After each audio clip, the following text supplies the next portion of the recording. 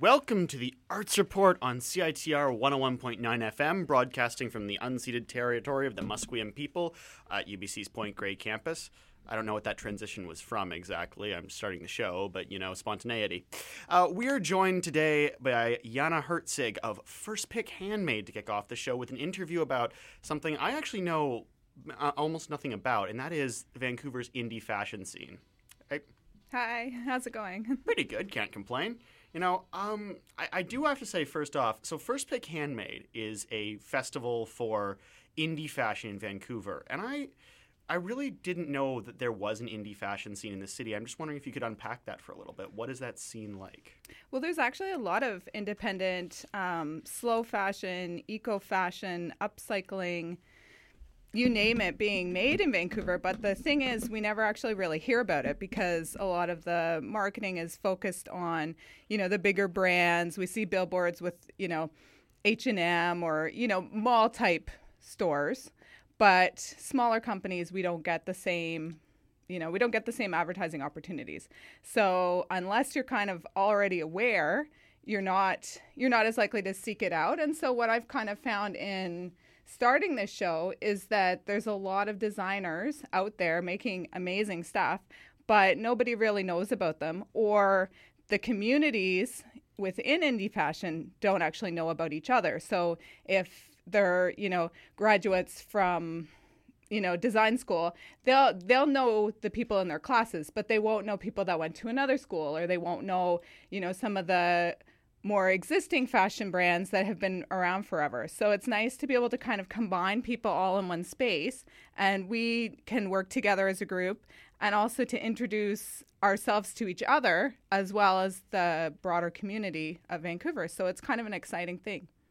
And slow fashion, is that specifically tailored against the trend of things like H&M? Yeah, like fast fashion is H&M, it's the mall stores, it's places, that are cranking out, not even just seasons, but they do micro seasons where it's, every 6 weeks, it's the whole store is turning over. Whereas with slow fashion, you get a lot more made to order, you get a lot more tailoring, you get a lot of people that are taking fabrics that are, dead stock, and they have a bolt of this fabric and they're using that until it's gone, and then it's over. They're not trying to pump out stuff just to sell. Like they're doing things with intention, and I think that really shines through in our event, and it's really inspiring. You think there's more concern for the individual customer as well, that there's definitely a better product as a result of that? Oh, definitely, because when you're getting something that's mass produced and it's being made overseas, it's often with cheaper fabrics, so it's not going to wear as well. Like tissue paper. Yeah, well, not tissue paper exactly, but almost. Tissue paper would hold up a little better. Yeah. They're cheaper fabrics. They don't feel as nice to wear. They don't wash as well, and then the actual products are made really fast, so that the sewing isn't as nice. Like they're not made to last beyond a wash, basically.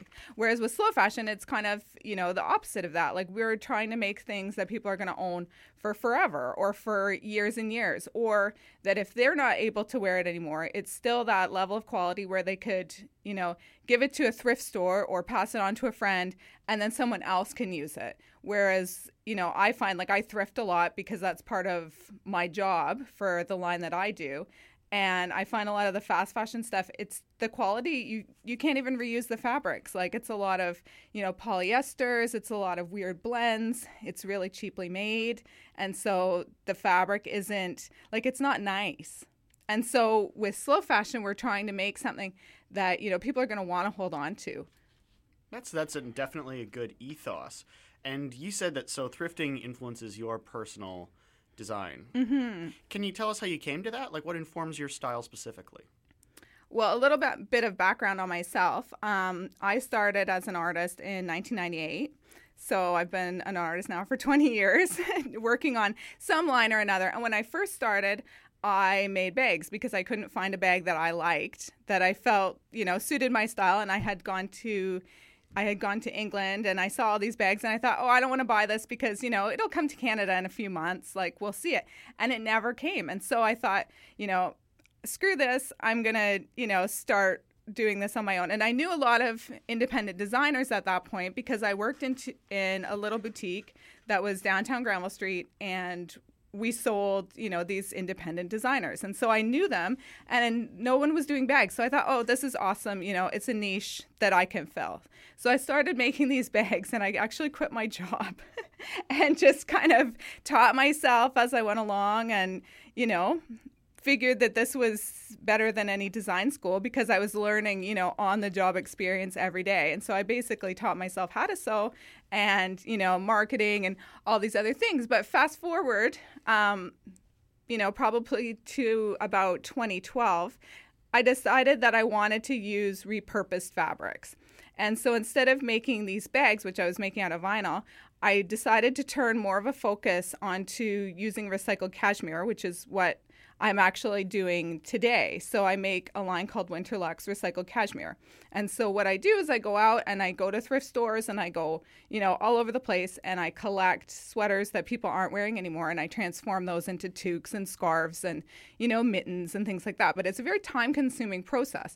And so in order to get kind of top dollar, I like to personally sell direct to the consumer, because also each piece is one of a kind. And so to sell to a store, it's a little bit harder because they want to order, 6 months in advance, and they want to have, 10 pieces of this, 10 pieces of that. And it's just kind of, I can't produce that. Like personally, that doesn't work. Like I don't know what I'm going to find. I may not find the fabric, or it may not be suitable. So I kind of find, for me, I like to sell direct to the customer a little bit better. And I thought, if I'm having this problem, the other designers have to be having this problem. And so I thought, it would be really great if somebody did a show that was all fashion so people could come and they could find, what we're looking for. And so I waited for a couple of years hoping that someone else would do it. And when nobody did, I said, screw it. I'm just going to do it myself. Go your own way, right? Exactly. And do you unravel the sweater then? Do you have to unravel the whole thing? Or is it you just... I don't know how. No, I cut and sew everything. And so I don't actually unknit it. Like I just cut and sew it with the fiber as it is. Okay, because I was going to say that would be time consuming. Yeah. But I do have to, wash the fabric. And there's like a lot of other processing, and it kind of, it eats up time. Oh, and yeah. So it's so for me to be able to, keep it affordable, it's actually better for me to sell direct to the consumer. Fair enough. Mm-hmm. And that sort of boutique ethos, would you say that informs a lot of that informs independent fashion as a matter of course? I don't know. I mean, there's a lot of boutiques that sell local fashion, but I think part of the thing is that, they're a very niche market, and we kind of want to, take it from, like the internet and Instagram and places where, you're seeing these great visuals, but you're like, where do you get that? And, maybe the boutiques, they have the work in the store, but they might not have everything. Or because a lot of work is limited run, then, they might be out of that fabric, or, they just have what they're doing at the time. Like First Pick kind of, it allows everybody to bring whatever they want. It's not like, okay, you have to bring this or you have to bring that. Like people can bring whatever it is that they're working on at the moment. What is it you could find in First Pick that you could not find anywhere else? I think it's just the combination of artists. Like I really put a lot of work into curating the show. Like people will apply for the show, but I go through and I curate so they're not coming as a customer to see, all the same thing. Like it actually feels like you're going to a boutique with 30 different designers in it. But you're actually meeting the artist while you're there, which is, I think, the important thing, like that differentiates from, just going into a boutique where maybe they sell handmade, but, they don't have the same background, or they can't say, oh, this is the story behind this fabric, or this fabric was, passed down, or I came to it this way. Like when you're buying direct from the artist, you actually get to know, their perspective, why they're doing things. And so it's a little bit more in depth. So, okay, that's intriguing to me, because one of the things about a lot of things, but I guess this applies to fashion, is that there is definitely a devotion to branding required. Mm-hmm. And whether it's like you got guys like A$AP Rocky doing these ventures in fashion where they're trying to brand themselves that way. How do you see that practice as being sort of significant to your field or culture as a whole? I'm not really sure. I mean, part of the thing that we do brand ourselves, like say within First Pick, is that it's head to toe handmade. So we do hats, we do socks, we do underwear, we do everything kind of that you would need to do, a full outfit. So I kind of look at it as like a little department store, but within that, every artist is doing something slightly different. And so, like this time we have 2 body care lines. We have a bikini line. We have like a broad spectrum of products. We also have items for men, which often lack at shows. And one of the venues that people, tend to kind of think of when they think of handmade stuff is going to like markets like Eastside Flea, or going to, markets like Make It, or, the smaller kind of indie, more craft fairs. Mm-hmm. But the difference between us and events like that is that we just do fashion and accessories only. And so that's part of our branding and part of our marketing, because I believe that if people are going to start to kind of think local first and think local fashion first, then we have to present it to them in a way that's easily consumed, with that consumer mentality where you're like, okay, I'm going out and I'm coming home and I'm going to have an item, instead of like, oh, let's go see what we got. Because that's sort of mentality in Vancouver, especially because there's some pretty big outlet stores in the downtown now. Like you got Nordstrom's in the downtown. I think you have 2 Nordstrom's locations in the downtown, and those are pretty. Or is that Neiman Marcus is where they're the very like super pricey ones? Yeah, we have a lot more boutiques that are they're really high end, and so with that we know people are willing to spend money on what they wear. But with our show, we're saying, hey, why don't you spend some of that money locally? Because the money that's spent locally is actually kept within the community. And so we're, recycling it around, to our people and, businesses that we want to promote, versus, you're spending money someplace and that money's just gone out of the community. Like, it's no longer supporting. Do you think that's indicative of the problem in Vancouver as a whole? I think it's everywhere. I think that we are sold to by companies. We don't think local first anymore. We don't think about going down the street and getting, whatever it is that we need that day. Like, say a pair of socks. You could go anywhere and, find a pair of socks. But how many people go, okay, I want to find local socks? And then the other issue becomes, if that's what you want to do, where do you actually go to get it? Where are these companies? And so a lot of people are hiding on the internet, but there's no place that, people can go and even find out that they exist. So when I did some of the research to try to find these brands, like I'm searching hashtags for hours and hours and hours to try to, source out like, who's doing menswear in this town, Who is doing menswear in this town that actually... Exactly. You have to come to the show and find out. That's another thing too, because when you think of like just the fashion scene in general, it's you don't really think a lot about men's fashion compared to women's fashion, and that's like because I can't comment. I don't.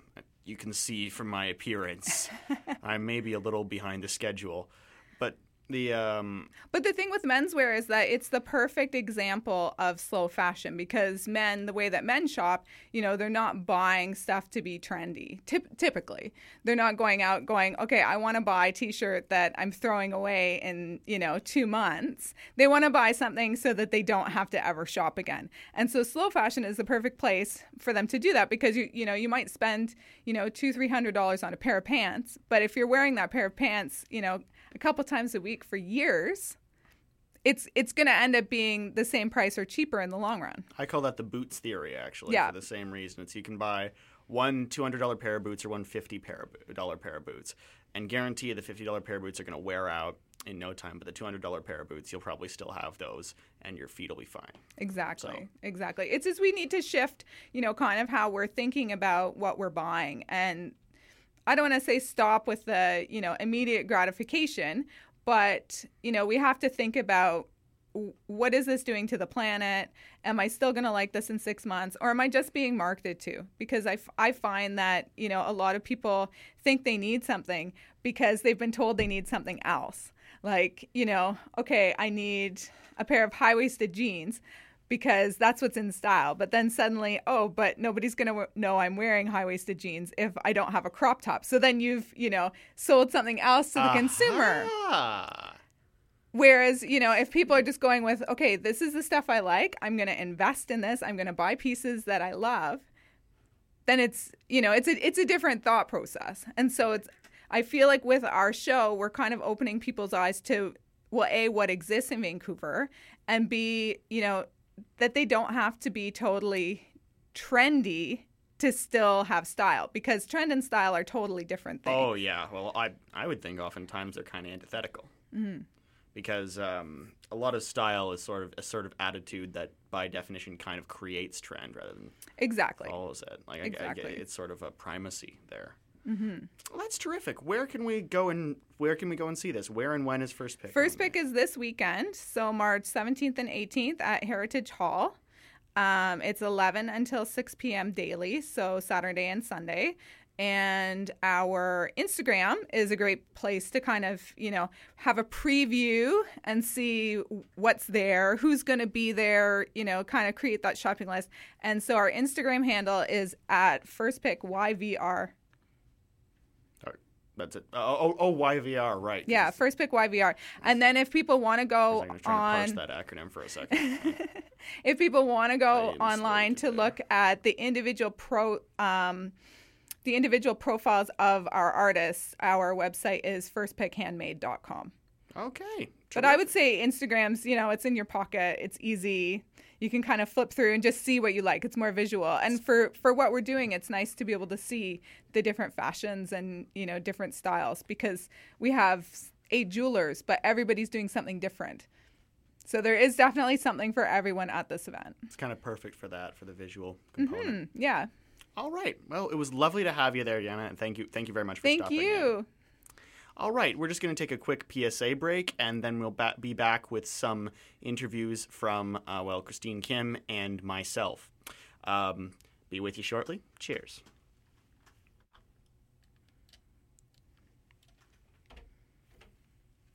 When you join Balloon Club, we guarantee that you will be able to make a balloon poodle within the first day. Here at the UBC Ant Club, we just like to talk about ants and compare ant farms. It's really cool. Paperclip Club is all about, paperclips mostly. At Blah Club, you can blah blah, blah blah blah blah. Explosion. Yeah, the podcast will be uploaded a couple hours after. There's only one club worth joining at UBC, and that's CITR 101.9 FM. We got free tickets to shows, whirly pops, professional help in all types of audio engineering, passes to festivals, crazy parties, live band, swag, all types of crazy people. Our programming manager rides a motorcycle. There's freestyle rapping, Nardwar the Human Serviette, the vinyl and record libraries, Discorder magazine, free studio recording, and it sure beats the hell out of Paperclip Club, which is a thing that I just made up because I work at CITR. So come check us out on the floor of the Student Union building. We got all types of crazy shit for you to do, or check us out online at www.citr.ca.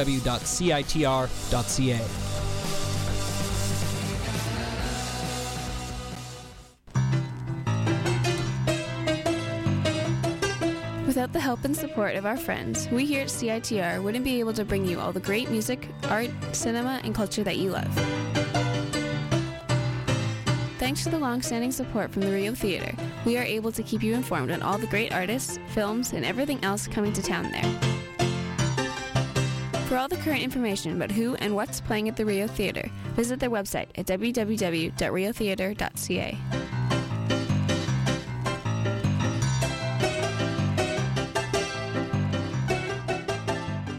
Allow me to tell you about...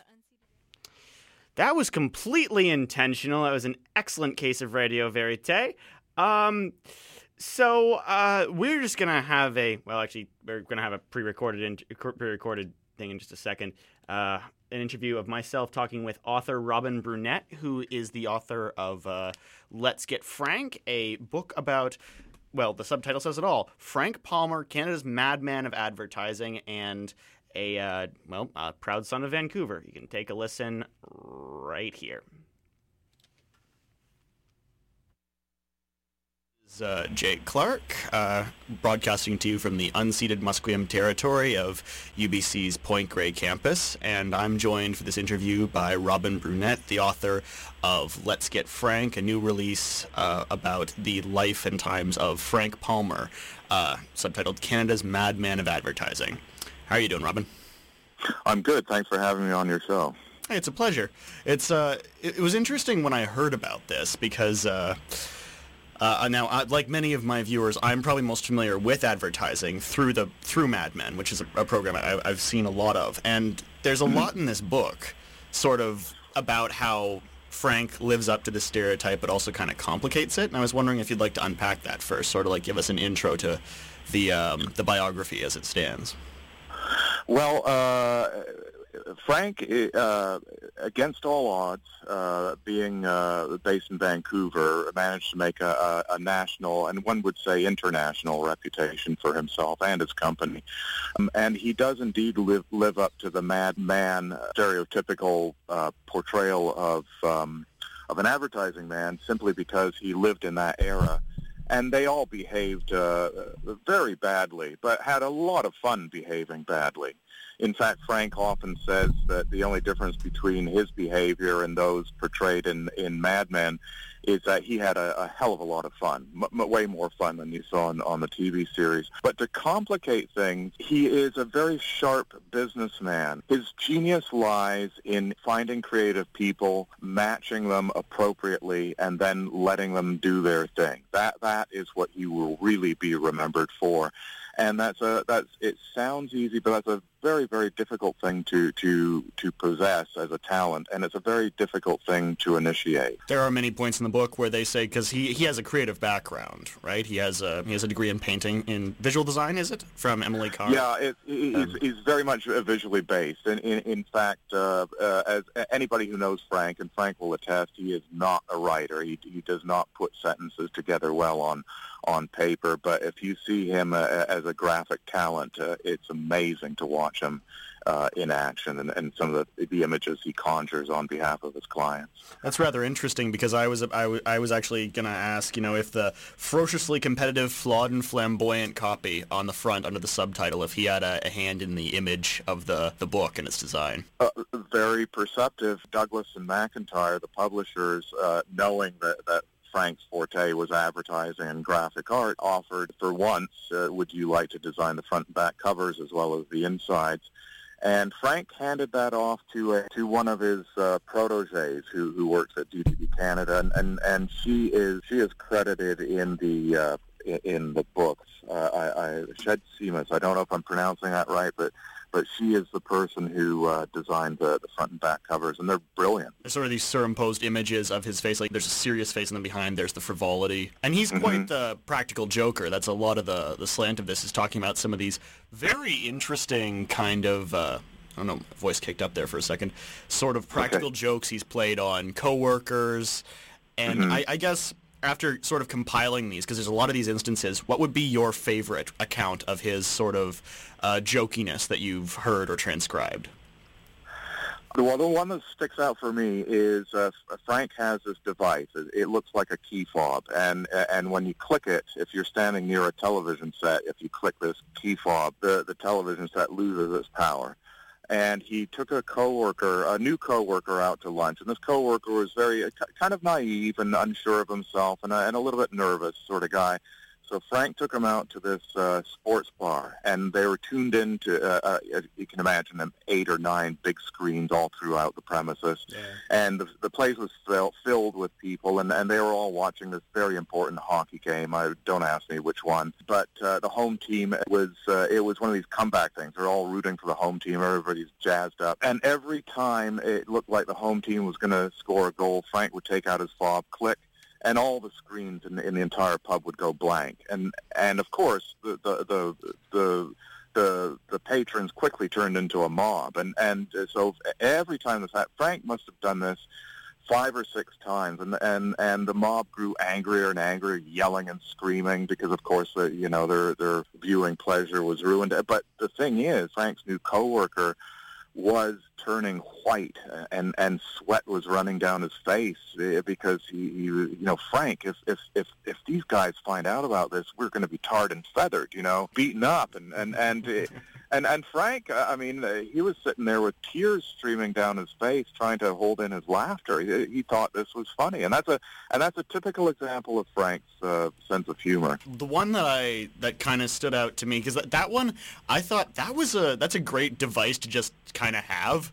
Like, that sort of sounds like a get smart kind of device a little bit. Well, he sent me, when we were writing the book, he showed me this other device he had. It was a little tiny thing the size of a quarter, and it emitted some weird little pitch once a minute, and then once every 3 minutes, and then once every 90 seconds, staccato style.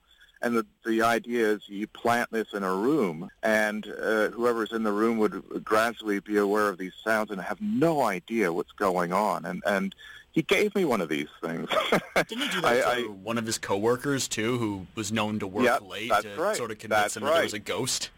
That's right. Yeah, it was the same device. I think it's called the Eviltron or so. But Frank goes online and orders these things by the dozen. So he gets them online. I thought for a second, like, does he make these things? Oh no. He scours the internet for joke devices, and he's a big kid. He's a 78-year-old guy who really never left his emotional teenage years, and which is very endearing. Yeah, that's mentioned frequently in the book as sort of this sense of youthfulness. And this is interesting, particularly interesting, I think, for our listeners towards the end of the book, which is describing what he's up to now, because he's still working. In some capacity.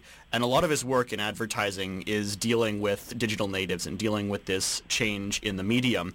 And I'm just sort of wondering, as part of what can be gained from his story, what is your takeaway as a biographer from the relationship between him being this advertiser from an era that's described as dying, making his way still in a world that is changing very deeply and where the discourse is very different?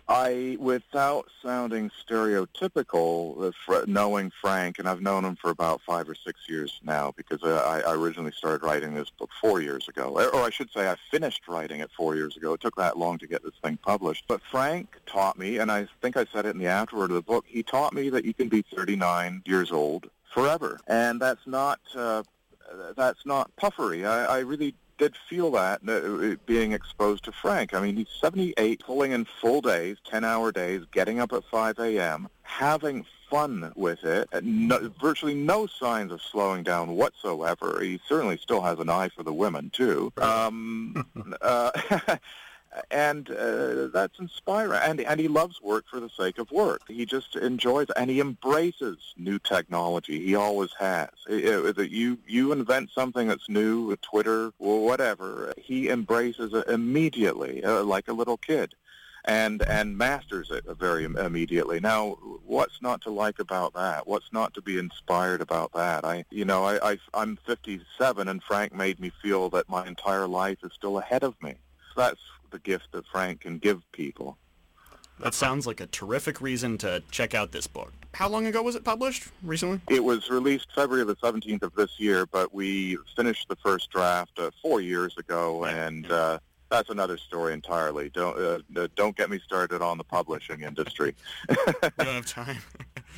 All right, but check out Let's Get Frank, courtesy of Douglas and McIntyre Publishing.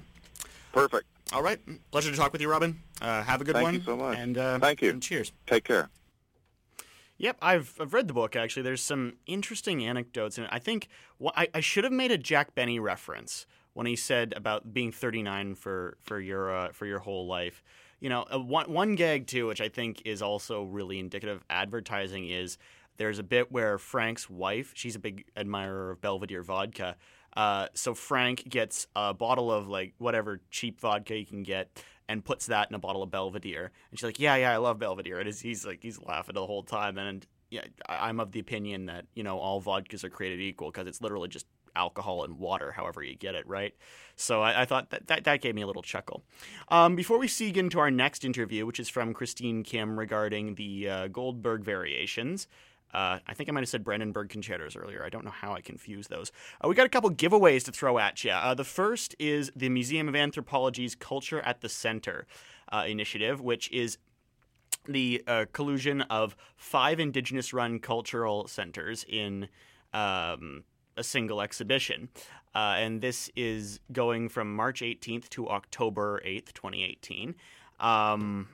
And we are offering for call-ins, we're offering a pair of passes to this. There will be a media tour taking place on Tuesday, March 15th at 11 a.m.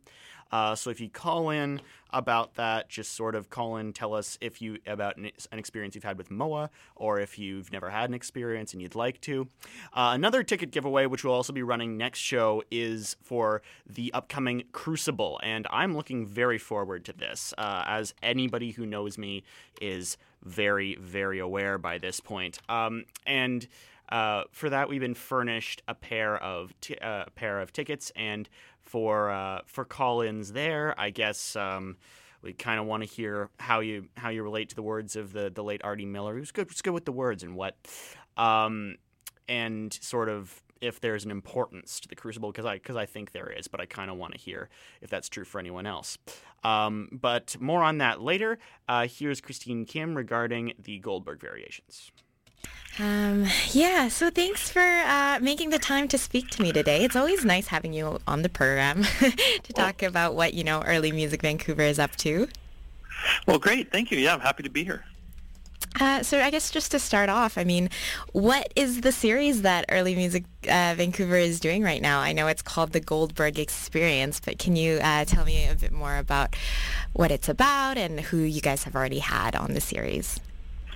Well, so I should just probably clarify that the Goldberg Experience is what we're calling this sort of sub-series of our much broader series. So Early Music Vancouver is a company that puts on about 35 different performances per year in Vancouver, and most of them are on period instruments, in fact. And so this is a special kind of one-off series in which we're exploring this totally iconic work from many, many different perspectives, and allowing the audience to sort of compare and contrast different musicians playing and interpreting the same very famous piece. The Goldbergs are kind of universally regarded as a masterpiece, and so they're beloved by people and musicians from almost every single different musical background. And we just thought it'd be fascinating to hear, in a way, the extent to which the same piece can sound different, and if there's a piece that bears kind of repeated listening, it's this one. Right. So normally, like I said before, we're involved with demonstrating to our audiences how historically informed performance practice can make music of any given period more expressive.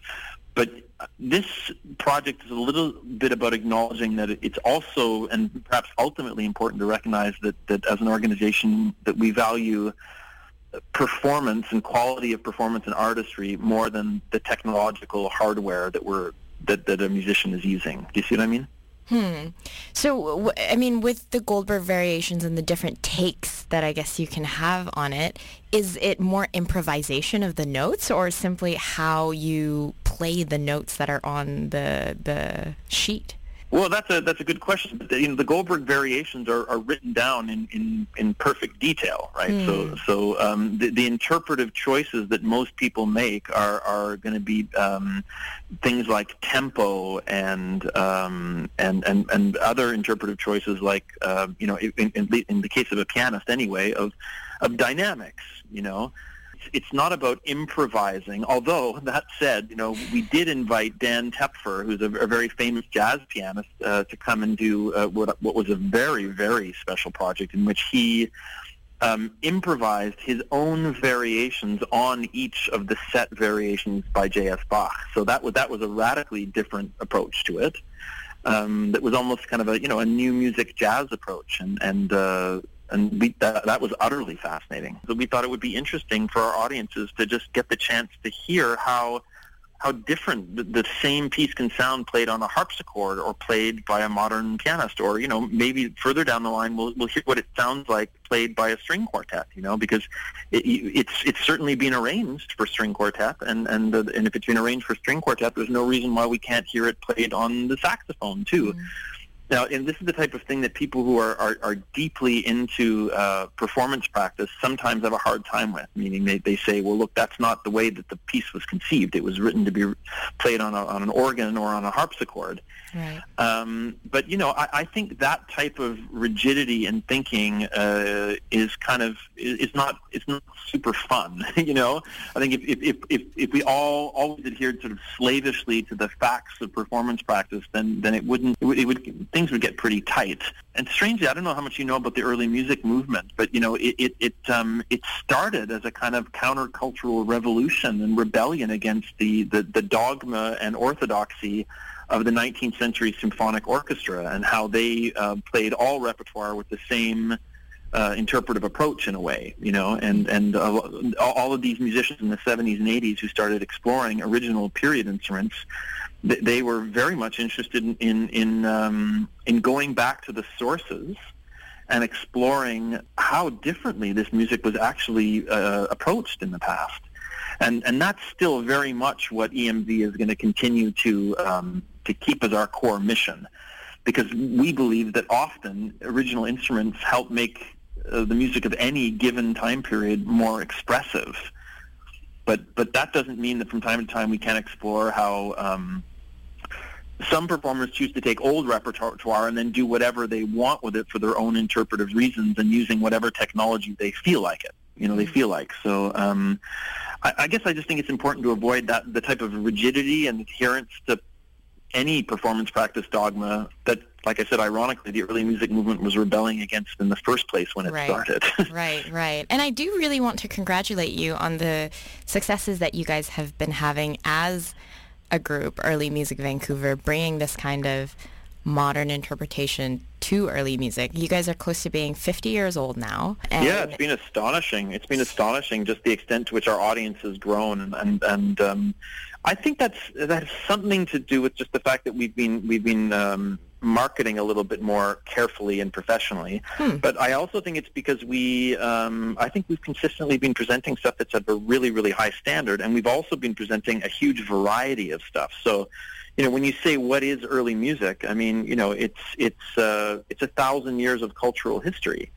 So that means that in our program, it's not going to all just be Baroque music, although we do a lot of Baroque music, especially since we took over the Pacific Baroque Orchestra. But, on our season that we're going to announce on Wednesday, there's music from the classical period. There's Mozart. There's music from the early Romantic period, Schubert. There's music from, we're even presenting some Benjamin Britten.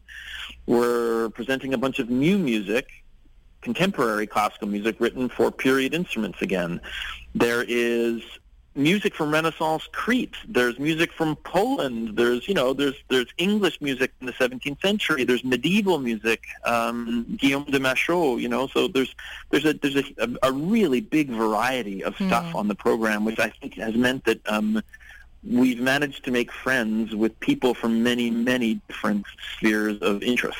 With the success that Early Music Vancouver has been having, has it been easier to find these interpretations, I guess, of early music that you hadn't known of? No, I mean, I'm 20 years on the international scene as a singer, so I spent a lot of time traveling the world, meeting and hearing people. And then since I stopped singing about 4 years ago, I still every year go to the major early music festivals. I also go to a lot of other classical music, so I feel like I'm staying pretty current in terms of knowing who's out there on the international scene, and I do my best to bring the best people that we can afford. I'm also trying to balance a bunch of different priorities that that are sort of organizational priorities, and one of them is for us to support more regional artists. And so we're doing our best to marry some of the best regional talent with some of the best international talent and have them work together.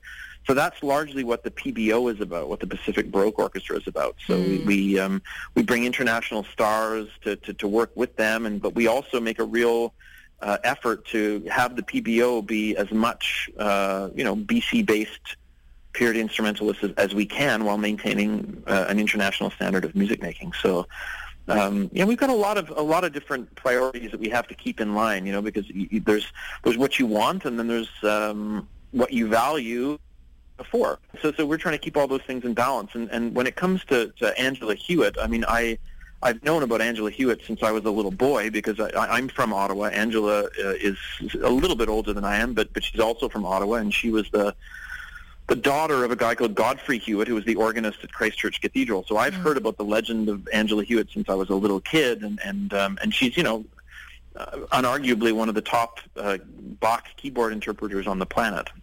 And so when I heard that she was going on she had this 4-year project to perform all of Bach's keyboard works all over the world, and then speaking to another arts administrator in Ottawa about the fact that he had booked her as part of this Bach Odyssey, she's calling it, I thought, we have to get her on our series, because she's a Canadian legend, and the response to this has been pretty astonishing. It's going to be absolutely packed. So she's obviously a Canadian hero, and I thought we'd be crazy not to put her on the series.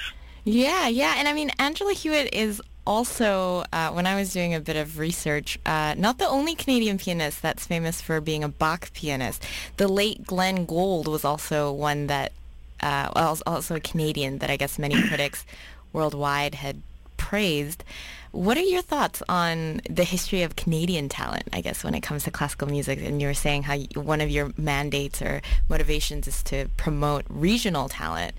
Do you think that Canada can boast a pretty significant contribution to the classical music scene? Oh, yeah, I feel like we definitely, box above our weight class for sure, and that's partially because I think there's still arts funding in Canada that's sort of disproportionate compared to a lot of other countries, and I hope it continues to grow. But yeah, no, Canada, on the international classical music stage, we are disproportionately well represented, and Glenn Gould, use that as an example. He's obviously very important in the history of the Goldberg variations too, because like Angela Hewitt, he did 2 recordings, one at the sort of the beginning of his career and one at the end of his career, and Angela has now recorded it twice as well.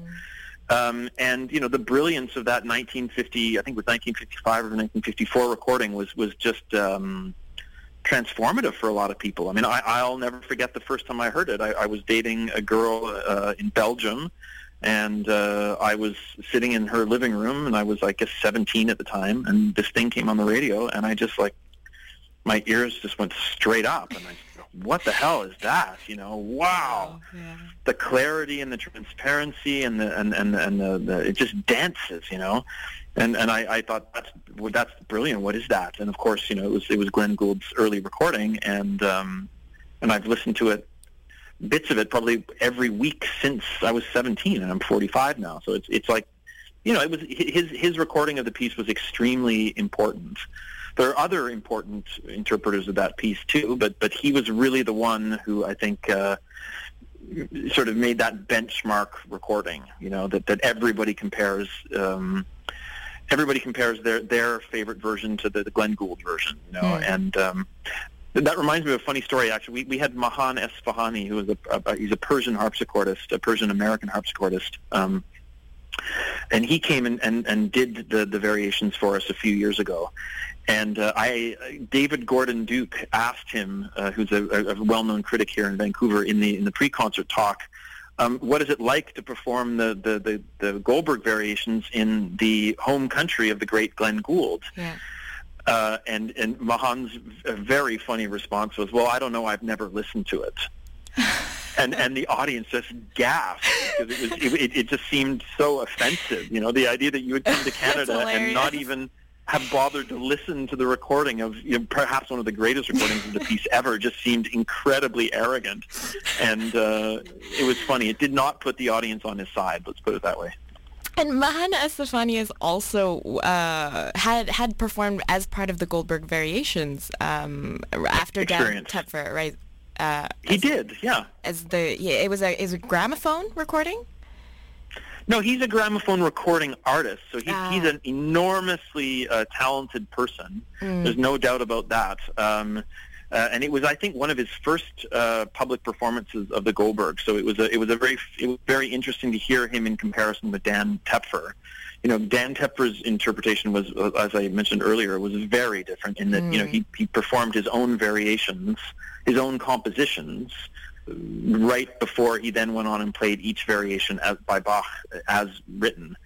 And it was a very, very idiosyncratic performance too of the original, and it was just fun to compare the two. So we're just going to keep bringing more people back to do the same piece, because if you look at our season, we have between 30 and 35 performances of enormously varied repertoire, and I like the idea that over 5-10 years even we keep bringing back different artists to do one piece like that again and again and again. You can never hear the piece too many times, and it's an opportunity for the audience to listen and to a piece they know really well, and to think about how different people interpret it. And I like the idea that people aren't threatened by difference too, that they can listen to it and appreciate or not appreciate, but still walk out with a smile on their face, and feeling energized and engaged. So,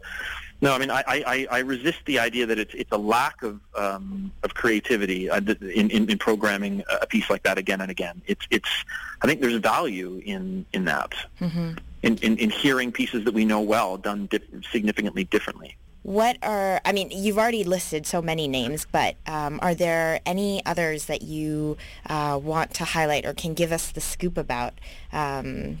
Well, I mean, the thing is that when you talk about modern interpreters of early music, I mean, there's just everybody who appears on our series. Everybody is worth hearing. And the biggest thing I'd like to encourage our audience to do is to look at all of the different stuff we have on offer, and if it's stuff that they don't notice, take a chance on it, because there's repertoire here that people will know a lot less well than the Goldberg variations, but it's absolutely worth hearing, and this is a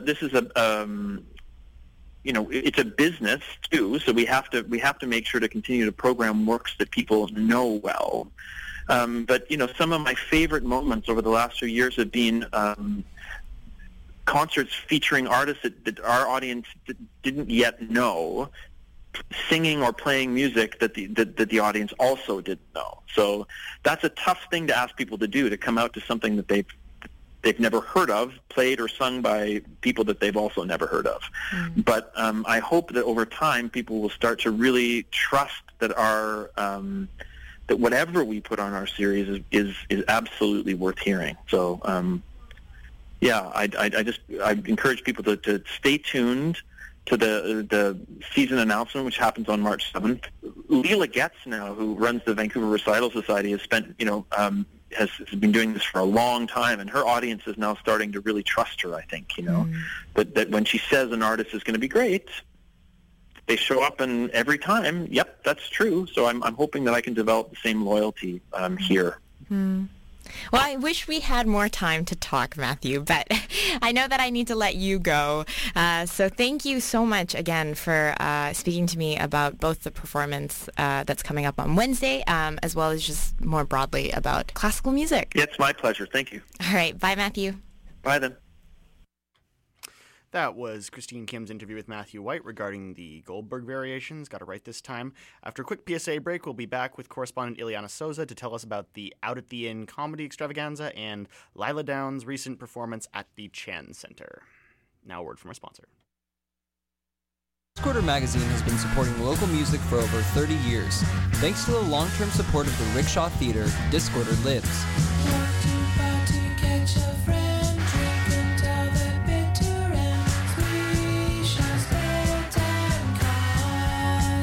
Your favorite bands are playing at the Rickshaw Theatre. Check out their calendar just behind the cover of Discorder magazine or at rickshawtheatre.com.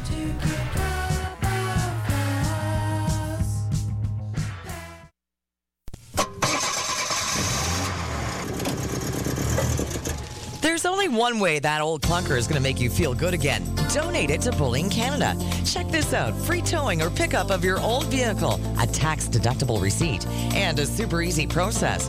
Online at bullyingcanada.ca. Get rid of that old vehicle and feel good about supporting real solutions for change in your community. Donate your old or used vehicle to Bullying Canada today. Full details online at bullyingcanada.ca.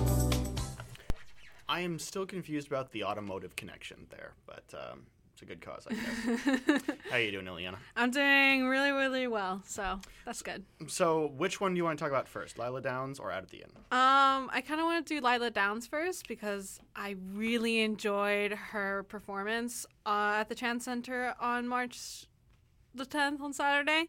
It was really amazing. Her songs were just really very she's an activist, so a lot of her songs were about like the kind of perception Mexican and Latinx people feel that are placed onto them, and like the struggles that they go through. And it was just really inspiring, and it was just really beautiful. You had like a bunch of videos that were playing with her songs, and there were like Mexican dancers. It was just so much fun. What's her style like? What's the sort of musical thing going on? Her style, it's very classical, kind of like Mexican style, where she, like her voice, it's very focused on like that kind of voice that she has, where it's like loud and deep, and it's just so beautiful. It was reminding, I'm pretty sure my father has a bunch of her records, because I was like, I feel like I've heard her before, and I talked to my parents about it, and he does.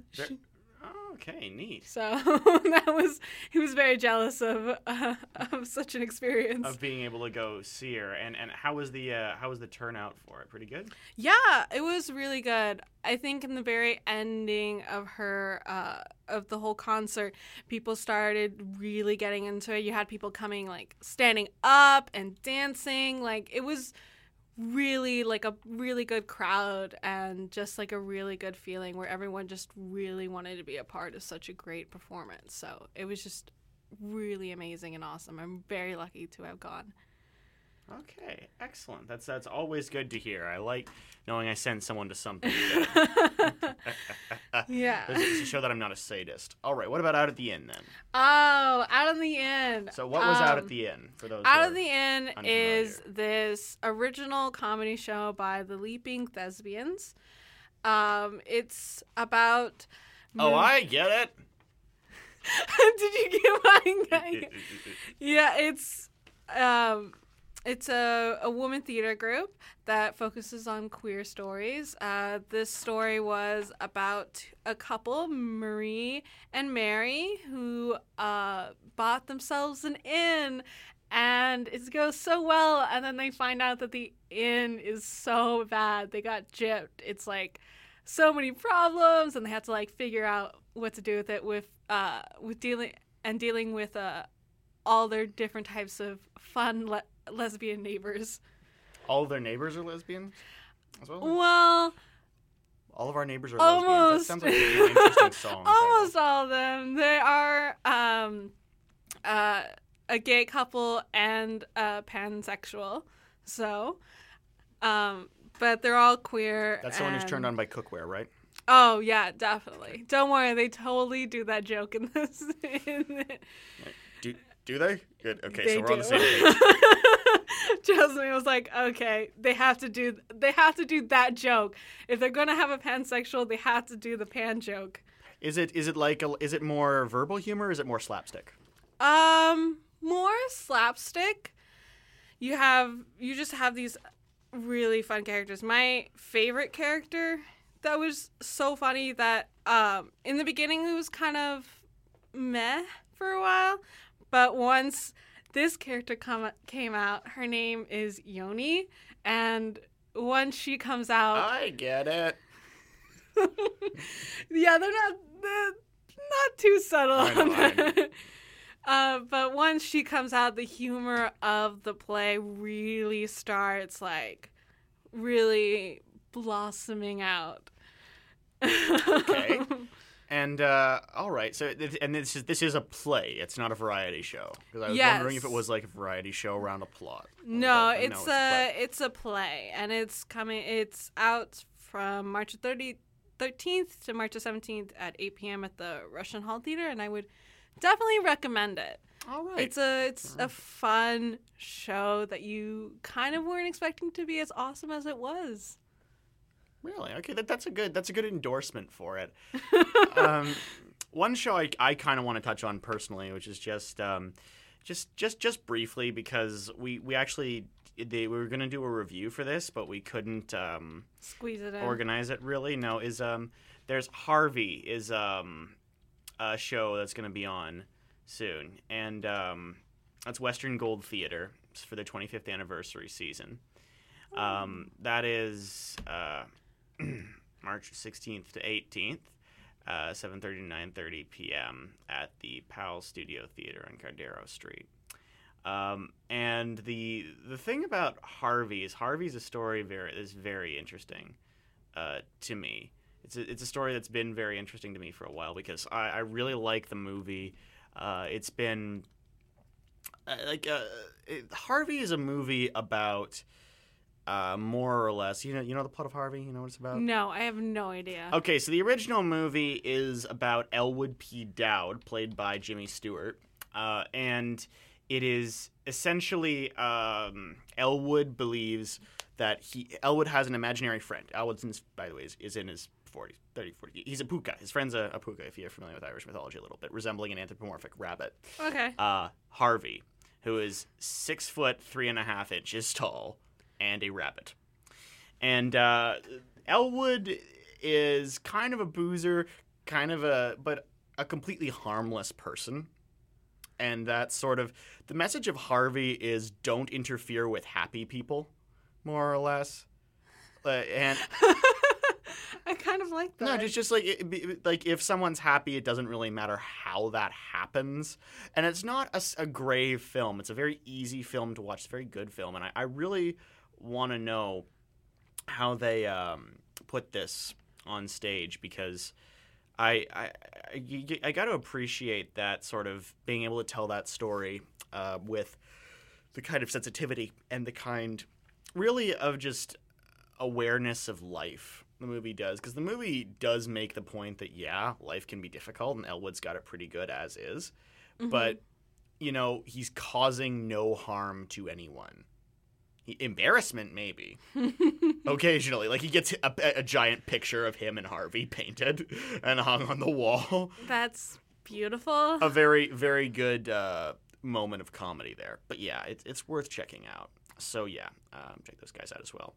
So out at the end, Harvey, I guess check out Lila Downs' music, because she's no longer here. Yeah. But worth listening to. Definitely check out Lila Downs. She's amazing. Also, just supporting Mexican songwriters is awesome. It's like, is it like the Americana aesthetic a little bit that we saw at Texas Troubadours, or is it more traditional Mexican? More kind of traditional, I feel. All right. Do they use classical guitars or normal guitars? I think normal guitars. Okay, because I was wondering about it, because like Spanish flamenco uses classical guitar. And I was wondering about the similarity, but I guess Mexican music would probably be similar to Americana music because it's developed. Yeah. It's the same continent. Yeah. And she talks a lot about the kind of the musical history that she's doing and the type of genres that she's picking up from South America, which is really interesting. It was a really nice little tidbit of information that you learned during the show. That's excellent. Okay, this has been the Arts Report on CITR 101.9 FM. We're running right up to our time. I'm Jake Clark. I'm Ileana Soza. And catch you next week. Cheers. How does this keyboard work? Any minute now.